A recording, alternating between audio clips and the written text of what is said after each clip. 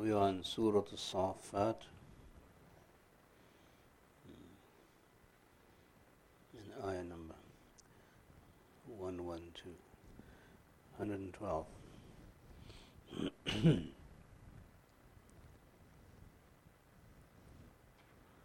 أعوذ بالله من الشيطان الرجيم بسم الله الرحمن الرحيم وبشرناه بإسحاق نبيا من الصالحين وباركنا عليه وعلى إسحاق ومن ذريتهما محسن وظالم لنفسه مبين.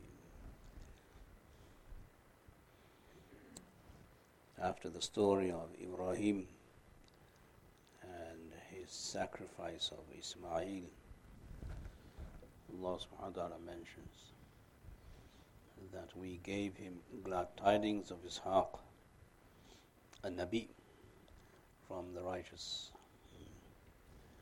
So Ishaq is other than the one that Ibrahim sacrificed.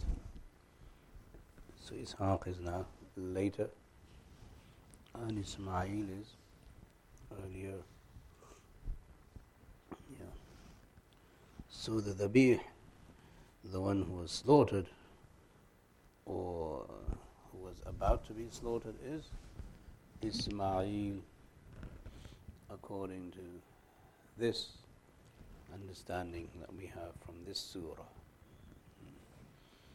Some people have suggested that Ishaq was the one who was slaughtered or offered for sacrifice, which doesn't go with what the Quran is saying, but there is that opinion.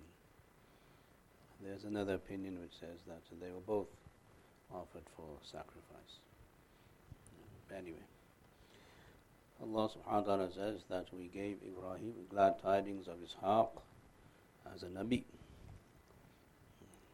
That not only did we give Ismail his life, we also gave Ibrahim another favor, that we gave him another son, and that other son will be an heir to his nubuwwah also, just as Ismail was an heir to his nubuwwah. So now you have two tracks from Ibrahim alayhi salam.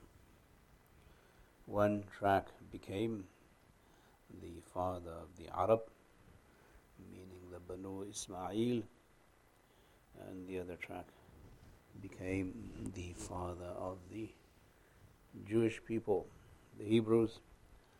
Ishaq's son is Yaqub, and Yaqub's alias is Israel, and hence the Banu Israel, the children of Israel, are all the grandchildren of Ishaq. So now you have two lines from Ibrahim. One is the Banu Ismail, and the other is the Banu Israel, who are direct descendants of Ishaq. So you see both coming together in Ibrahim alayhi salam. This is what is meant by the next ayah.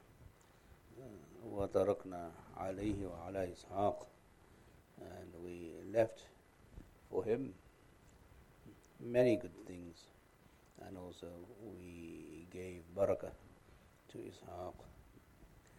We gave barakah, barakna alayh. We gave barakah to Ibrahim, and we gave barakah to Ishaq. Barakah to Ibrahim in his two offspring, Ismail and Ishaq, and barakah to Ishaq in his offspring through Yaqub alayhi salam, that in the Banu Israel there are so many prophets and so many kings. وَمِن ذُرِّيَّتِهِمَا, and from both of their offspring there were those who were muhsin, good people, performing good deeds. وَظَالِمٌ لِنَفْسِهِ مُبِينٌ, and there are also those who were zalim for themselves. They were unjust and wrongdoers to themselves, and they were open wrongdoers.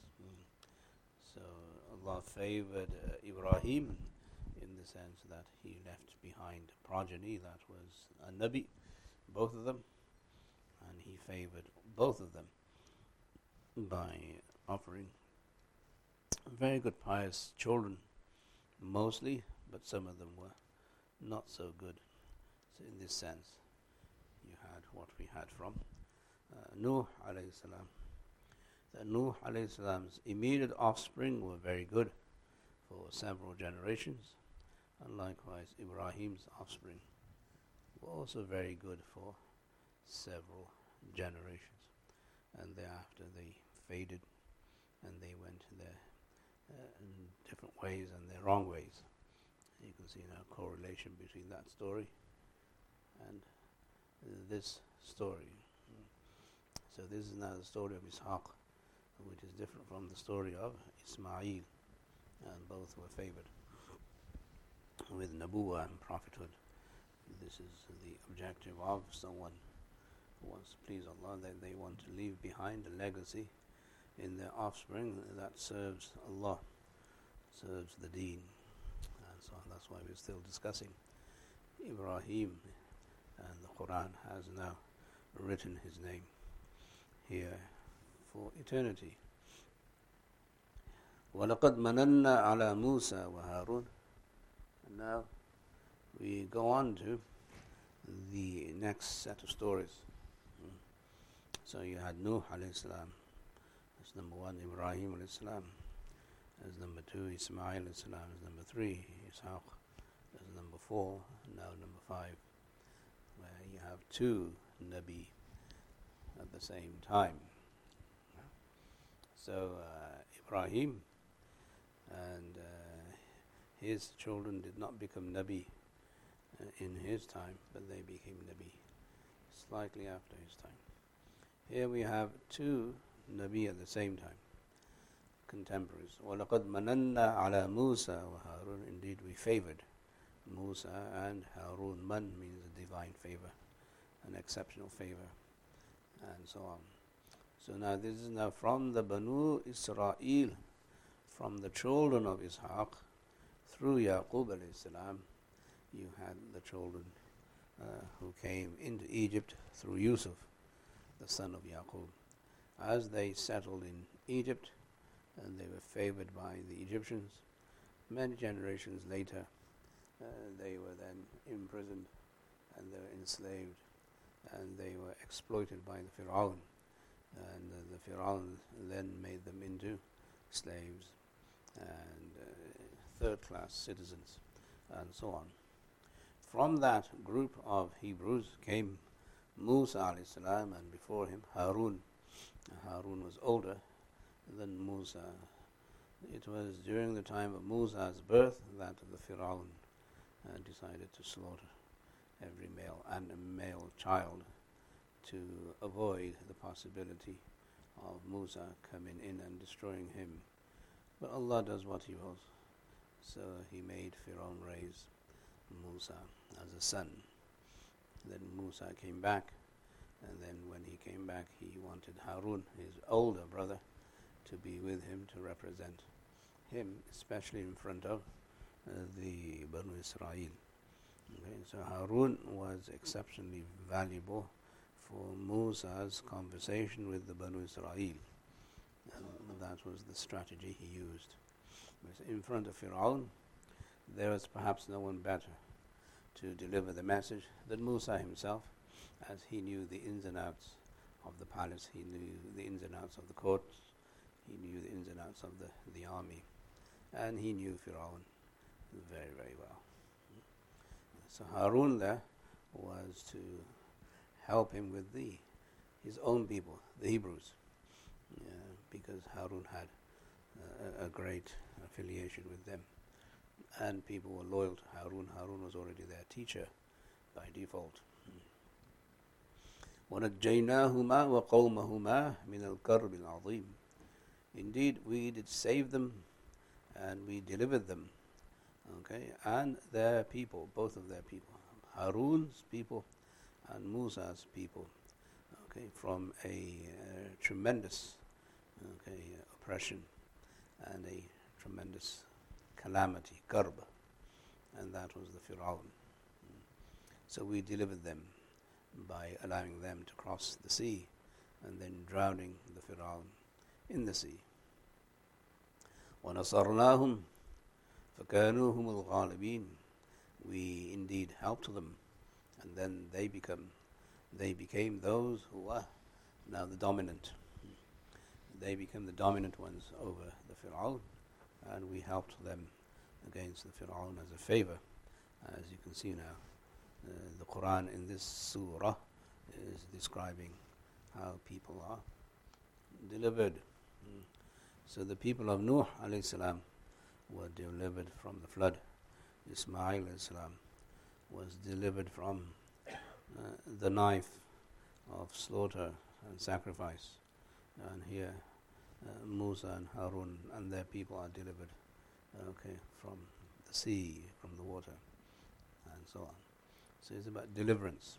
This is how divine help comes in columns and rows and different shades and various ways Allah helps His people.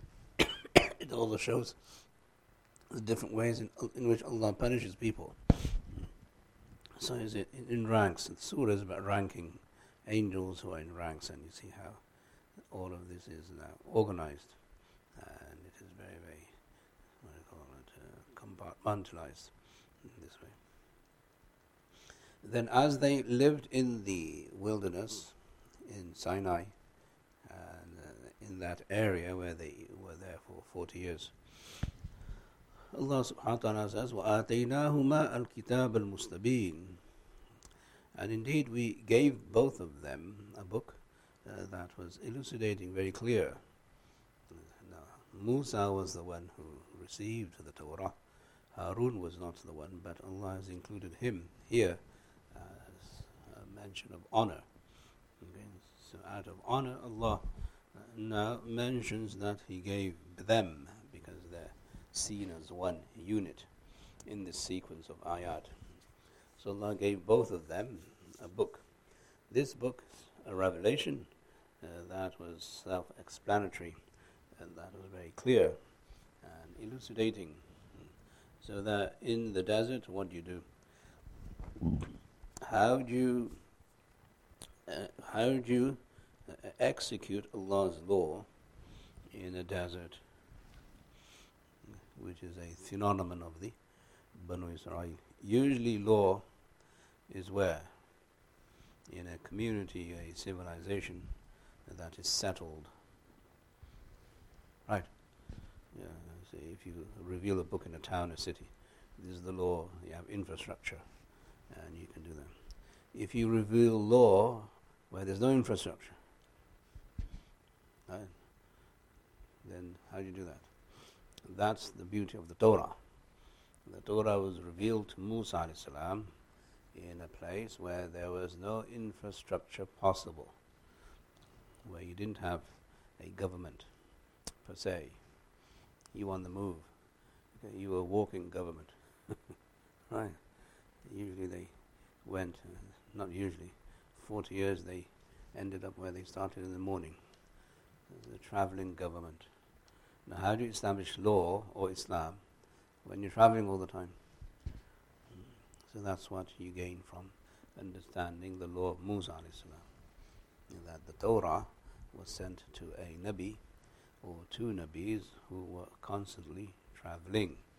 And despite their traveling, they were able to apply Islam. So not having infrastructure is not, an excuse for not applying Islam. So you have rules of travel. That's why they had only 3 salat prescribed to them, because they were constantly traveling.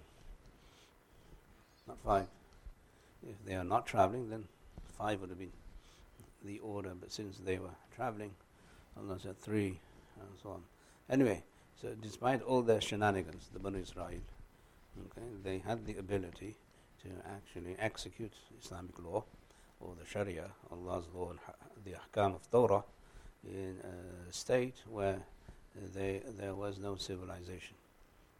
And so you must appreciate this phenomenon of the book that is Al-Mustabeen, very clear. So it doesn't matter which state you're in, whether you're traveling, whether you're in the army, whether you're at home, or whether you're in depression, or whether in prosperity, the law is the law. You have to establish the law. Yeah. Even though it was for 40 years they were just roaming around, but they had the Torah, and the Musa established the Torah in the desert, without any infrastructure. That goes towards the what do you call it, the absoluteness of Allah's law.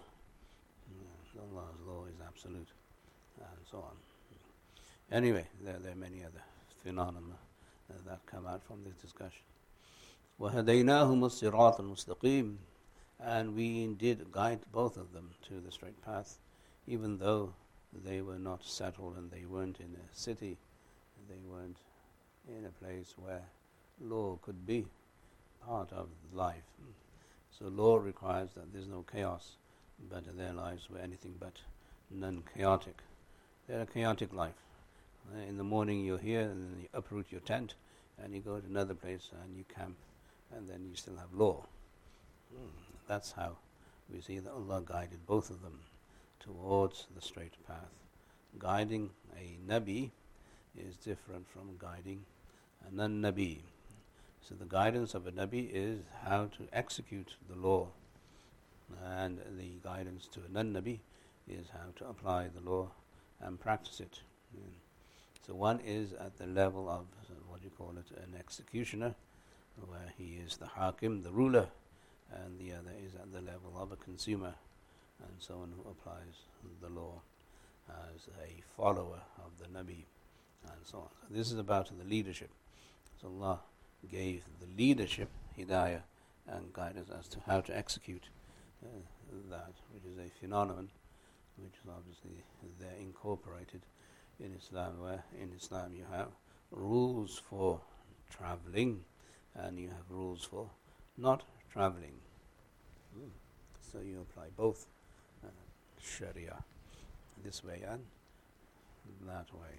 That's all. Anyway, وَتَرَكْنَا عَلَيْهِمَا فِي الْآخِرِينَ, indeed we did leave them in the people who followed them. The people who came after them, we left Musa and Haroon with them, meaning we left them a good name and a good legacy, and we left them their guidance that they left behind in the Torah, which is what happened with Dawud alayhi salam and Sulayman alayhi salam, and they applied the Torah. Now Dawud and Sulayman, they had empires, they were kings, right? But they established Torah. So the Torah was applicable in the desert without any community, and it was applicable in a civilization like that of Dawud and Sulayman, where there was infrastructure. Dawud and Musa, Sulayman had their infantry and their military and all their troops and so on, but they established the Torah. The Torah was a book of immense guidance for the Jewish people, the Hebrews, and so on. The Torah was not meant for all people, and the Quran is meant for all people. Right? That's the difference. The Torah was only meant for the Banu Israel. That's why many of the ahkam that are in the Torah are not applicable to the Ummah of Muhammad sallallahu alaihi wasallam. They have been since abrogated, made mansukh, and so on. But this is what we left of Musa and Haroon in those who followed. What did we leave? One is a name and legacy, and the other is their methodology of law, the methodology of the right path, the methodology of applying the Torah. That is what it means when we understand this ayah in this sequence. So Nuh alayhi salam left a legacy of Tawheed and some rules of Sharia. Ibrahim alayhi salam left a legacy of all civilizational values, and their offspring now were left with this one. So one side Allah is discussing here in the Banu Israel that came from Ishaq, and from Ishaq came Yaqub and Yusuf, then Musa and Haroon, and then Dawud and Sulayman. Although Dawud and Sulayman are not mentioned here, it is where we would go to in conclusion of the Torah being applied. Inna kadhalika najzil muhsinin. This is how we reward those who do good, those who have ihsan in them. This is how we reward them. So this is a reward in this world, and the reward waiting for them in the hereafter. Only Allah knows what that reward is. إِنَّهُمَا مِنْ عِبَادِنَا الْمُؤْمِنِينَ. Indeed, both of them are from our believing servants. Now, why would you mention that?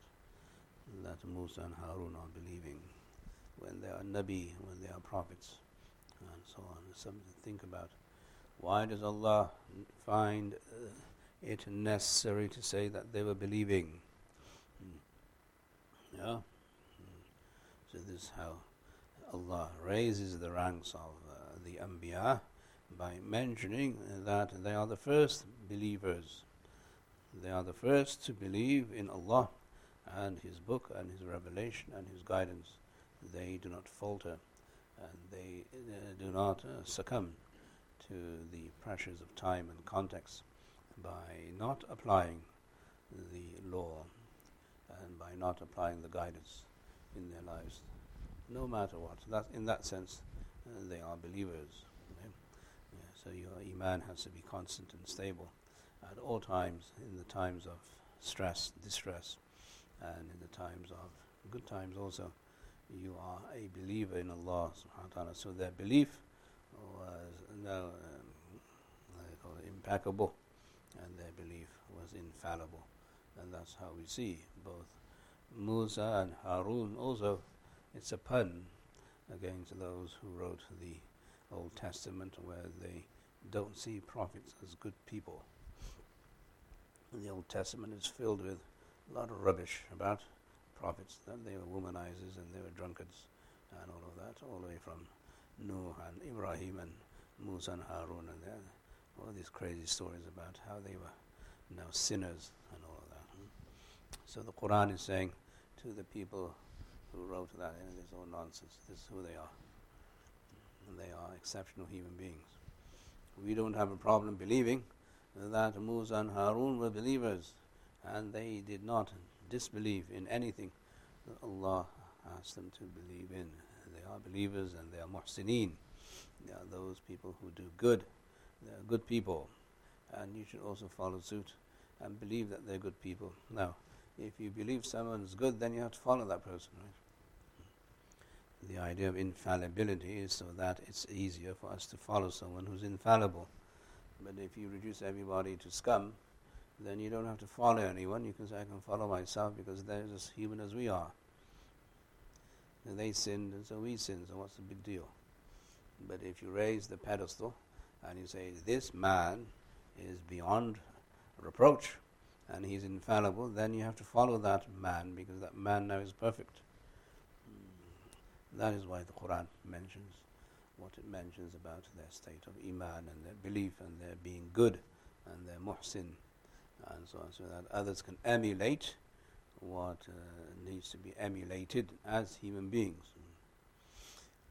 وَإِنَّ إِلْيَاسَ لَمِنَ الْمُرْسَلِينَ. And indeed Ilyas is from those who were sent as messengers. Ilyas is a messenger. He came a while after Sulayman alayhi salatu, a long time afterwards, and his story, this is the only place where his story is actually mentioned. So basically he was sent to a place which was in and around Palestine. That's where they lived, and there are two places where the Jews lived, and this is one place where he was sent. So he was sent to a ruler, and the ruler worshipped with his people an idol by the name of Baal. It's mentioned here in the ayat here, Baal. That you should not worship Baal. So Baal was an idol that they had somehow carved, and they started to worship this Baal. And Ilyas was sent to remove them from the idea of worshipping idols. So he's a messenger, basically, he's a mursal. So, long story short, they had a duel, a challenge that those people who worship Baal, the so-called religious group, would offer a sacrifice to their gods, and Ilyas would offer a sacrifice to Allah, and they would see what happens. So they offered their sacrifices for a long time, and they started to read incantations for their idol Baal, and nothing happened. Ilyas alayhi salam went and he sacrificed, and he placed the sacrifice on a hill, and then fire came down from the sky, from the heavens, consumed the sacrifice, and that was the sign that Allah accepted, which is what happened. That's what would happen previously for the sacrifices, that fire would come down and they would be seen as being accepted, because Allah didn't want them to eat their own sacrifice, where the merit of this ummah is that we eat our own sacrifice. Whereas in that community they weren't allowed to eat, but Allah kept their sacrifice and raised it to the heavens and so on. So after this incident they refused to believe, and they went and they slaughtered Ilyas alayhi salam. That's a short story. That's what we know from certain riwayat and so on. This is Ilyas. Ilyas is here on earth, and he died here. Basically, he was made a shaheed, which was the trend of the Banu Israel in general, that the Banu Israel slaughtered so many Anbiya, prophets, as the Quran says. وَقَتْلِهِمُ الْأَنْبِيَاء, that they would kill the Anbiya, they would execute them. And there's so many hundreds, if not thousands, of Anbiya came to them in that line of the Banu Israel.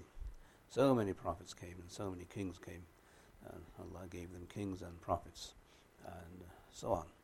Anyway, that's the story of Ilyas.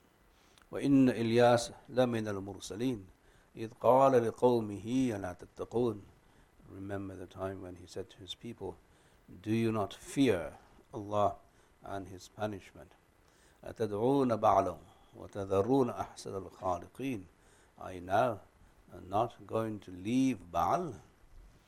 And then you are going to leave, are you going to call Baal and leave the best of creators, that you're worshipping Baal and you're now dismissing Allah, who is the best of all creators, that He created you. He created the stone from which you created your idol, and He created everything else in the universe. And so He's the best of creators. Why are you leaving Him and then worshipping something that your own hands manufactured?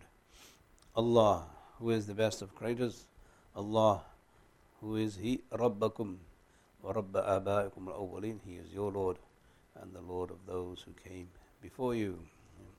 So Ilyas, in line with all the other prophets in the Quran, gave this clear message that you can't worship anyone except Allah subhanahu wa ta'ala. Deen, in essence, is about who you worship and how you worship.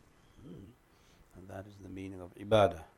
Who you worship and how you worship. So these Anbiya and Mursalun, those who are sent as messengers, deliver this message. This is who you worship and this is how you worship. That's what you need to focus on in terms of your religiosity. Then obviously your good deeds and your good behavior counts too. But this is your asal deen. Your original deen is who you worship, what you worship. Now your world view will be forged based on who you worship and what you worship, how you worship. If you don't worship anyone, obviously, then you don't have a world view. You're a narcissist. Right? You're a narcissist, you're a loser. If you don't worship anyone, that means you are God. If you worship someone or something, that shows you have the ability to humble yourself in front of someone or something. At least that ability is there. Now you have to get that right. How do you get that right? You get that right by understanding the creator of the universe is one. And the method of worship is through the prophets. It's through wahi. It's not through your subjective exercises and experiences and all of that. So it has to be objectifiable and made now public and common for all people, not just for you, and so on. So this is how Allah is. Your worldview is Allah, who is your Rabb and the Rabb of all people who came before you. That's the one you worship, and the way you worship is through the nubuwwah, through the risala, and so on. Anyway, فَكَذَّبُوهُ فَإِنَّهُ لَمُحْضَرُونَ. So they denied him, they rejected him, and then they were made now close, meaning the punishment was drawn close to them, so then they were drowned by a flood. These people who slaughtered Ilyas alayhi salam and refused to believe in him and believe in Allah, okay, they were drowned, they were punished. So this is what's meant by فَإِنَّهُمْ لَمُحْضَرُونَ, that they were brought closer in front of the punishment of Allah subhanahu wa ta'ala. إِلَّا عِبَادُ اللَّهِ الْمُخْلَصِينَ, except those of our servants who are now chosen, okay, and those who have been selected. Okay, those who are selected from our servants, they were spared, and there was always a group with all prophets at all times. There was always going to be someone with the Nabi of the time to assist and help and protect and so on, but they will be few. And they were spared. وَتَرَكْنَا عَلَيْهِ فِي الْآخِرِينَ, and indeed we did leave behind for Ilyas a name, a legacy, and a mission for those who followed in later, subsequent generations. Okay. Anyway, some people say that the idol that they worshipped was a very, very special stone. It had some qualities. It's a natural stone that came from the earth, and this stone had some influential powers on people and so on. That's one. Maybe that's true also. Not necessarily confirmed by a hadith, but it could be that they worshipped a stone which eventually was used as a crystal ball. Right? Yeah, but anyway, those riwayat are there in the Israeliyat, in the Jewish traditions. We can neither confirm them nor deny them. It is what it is. The bottom line is that whatever they worshipped was not Allah. That's the bottom line. Salamun ala Ilyasin. Salam and peace be upon Ilyasin. So here we see that the spelling of Ilyas is now with a noon at the end. So the extended noon, sometimes what the Arabs do, but that they would extend the noon at the end of non-Arab names. And this is a place in the Quran which perhaps confirms that practice of the Arab, that they would extend the noon if it was a non-Arab name. Salam and peace be upon Ilyas, or Ilyasin. They're the same person. They're not two different people, as some people might have suggested. Inna kadhalika najzil muhsinin. Indeed, this is the way we reward those who do good. Innahu min ibadina al-mu'minin. Indeed, he is from our servants who are believers. He is the first one to believe, despite going through this ordeal of the king and him worshipping Baal and so on.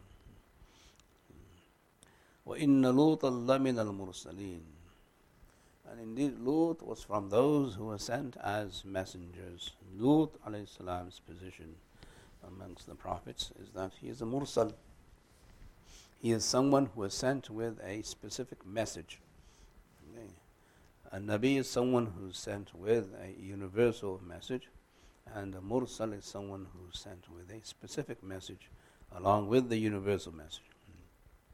So there's an added component in a mursal, in a rasul, and that added component may be something about the sharia, about the law that needs to be addressed or reformed or amended or something.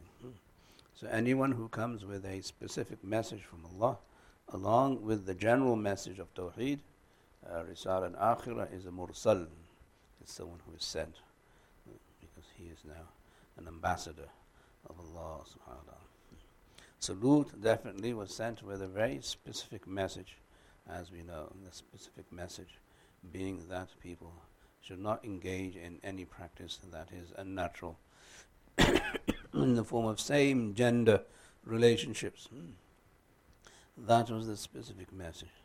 So that is how we see it. Lut's message now being very, very relevant to all people at all times, and in this Sharia of Lut and Sharia of Muhammad sallallahu alaihi wasallam, those practices are held evil and despicable. It is condemned by the Quran, by Wahi, by the Prophets, and by the Anbiya and the Rasul. In general, they condemn any such practice which goes against what Allah has created the human being for. Anyway, so this Lut is now singled out for many reasons. One specific benefit is that his role in modern day society is now triply emphasized. So we must not underestimate what the Quran is saying as role models through the prophets. So people should not develop their own philosophy based on what they understand Lut alayhi salam to represent, which is what people do, unfortunately. We can't go that way because the Quran condemns it and condemns the people who practice that kind of behavior. إِذْ نَجَّيْنَاهُ وَأَهْلَهُ أَجْمَعِينَ. Remember the time when we saved him and his family all together, all of them. إِلَّا عَجُوزًا, except an old lady who was his wife. So here we see that the Anbiya alayhi salam, their family is saved, except those who are not part of the family in practice. They are not saved, as the case with Nuh alayhi salam and his son and also one of his wives. Likewise here with Lut alayhi salam, his family was protected, but his wife was not, because she disobeyed him, and she was, although she came with him outside of the city, she turned back and started to witness the punishment which she was not supposed to do. Anyway, fil ghabirin, except an old woman who was there amongst those who lingered behind, those who stayed behind, and so on. So Lut alayhi salam's message is very clear from the other passages of the Quran that speak of Lut and his message, and here the Quran now is summarizing his fate. So the fate is ثُمَّ دَمَّرْنَا الْآخِرِينَ. Then indeed we did demolish those who were left. Other than Lut and his family, we totally destroyed the others. So destruction means punishment in the Quran, and this is punishment from Allah, from the heavens. That is how Allah punished these people. Because of this practice, they were not necessarily punished for their kufr. They didn't have kufr necessarily. Right? So Lut is singled out in a sense that his people were punished not because they disbelieved in God, but because they refused to understand that God doesn't want them to do this. ثُمَّ دَمَّرْنَا الْآخِرِينَ. And then Allah subhanahu wa ta'ala addresses the Quraysh and tells the Arab of the time, and even the Bedouin Arab who would roam around the Hijaz and the Jazeera and the peninsula, and they would go north and south, everywhere, and they would see the remnants and the ruins of these people. وَإِنَّكُمْ لَتَمُرُّونَ عَلَيْهِمْ مُصْبِحِينَ. And indeed you pass by these people. You pass by their ruins up there up north, towards the Aqaba, towards the Jordanian River. And so you see these ruins and you know these people were punished for this reason. So Allah is saying to these people, meaning the Arab, the Bedouin Arab, and also the Quraysh, as the Quraysh were travelers, as you know, all the time. And you pass by these people. Billayl musbihin, in the morning, or billayl, and also at night you pass by them. And you should now seek refuge in Allah from becoming like these people. أَفَلَا تَعْقِلُونَ. Don't you understand? Don't you understand? Even the evidence that is in front of you should tell you that this was wrong. So you should understand. وَإِنَّ يُونُسَ لَمِنَ الْمُرْسَلِينَ. The final story here in this sequence of prophets is the story of Yunus. Yunus alayhi salam also from the Banu Israel, and then Lut was not from the Banu Israel. Lut was a nephew of Ibrahim alayhi salam, so he is mentioned here as someone who is not from the Banu Israel. Yunus, now going back to the Banu Israel, Yunus was from the Banu Israel, and he went to a certain people. Yunus, وَإِنَّ يُونُسَ لَمِنَ الْمُرْسَلِينَ. Indeed, he was also from those who were sent. إِذْ أَبَقَ إِلَى الْفُلْكِ الْمَشْحُونِ. He left his people because Allah said to him that Allah will send punishment to his people. But he left without Allah's permission. You're not allowed to leave your people until Allah says, no, you must leave. So Yunus ﷺ left his people without permission. And as he went onto a boat, and on the boat there were other people, and a storm brewed, and while the storm is brewing, the captain of the ship said, this is unusual, you don't get storms in these seas. The sea is not, known for its storms. So he said, there's something wrong with someone on board here. So he said, it seems that someone has absconded. That's what the captain of the ship said. There's a slave who has absconded his master. That's it. Abaqa. He ran away. Ila al-fulk mashhoon, a laden ship. It was full of passengers. So what did they do? They drew a lot. Fasahama.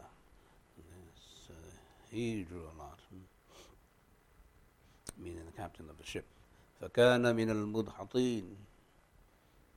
So he became those who were now cast away and those who were chosen to go overboard. They drew a lot once. Yunus's name came. They drew a lot twice. His name came.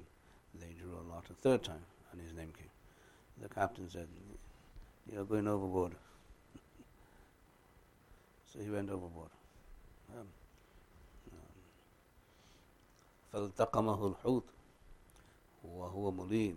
So a whale then swallowed him, gulped him, and he was blameworthy, as in the state of being blameworthy, meaning that Yunus was blameworthy for not waiting for Allah's permission to leave the people upon whom Allah's punishment was to come. And that's the amount of discipline that is required from a Nabi and from a Rasul. You cannot now second guess or preempt Allah's permission. You can't do that at that level. So this is at that level. For us to say that he made a mistake, that's ridiculous. I mean, we commit sin left, right, and center every day, 24/7, and we're saying he made a mistake. Quite pathetic. Is that at that level, that discipline is required because you're a Nabi, you're a Rasul. You wait for instructions. You don't move, and you don't blink without Allah's permission. So if you say that he made a mistake, okay, fine, he made a mistake. What about you? It'd be nice if you didn't make a mistake. I'm saying that is not the reason why Allah is mentioning this وَهُوَ مُلِيمٌ.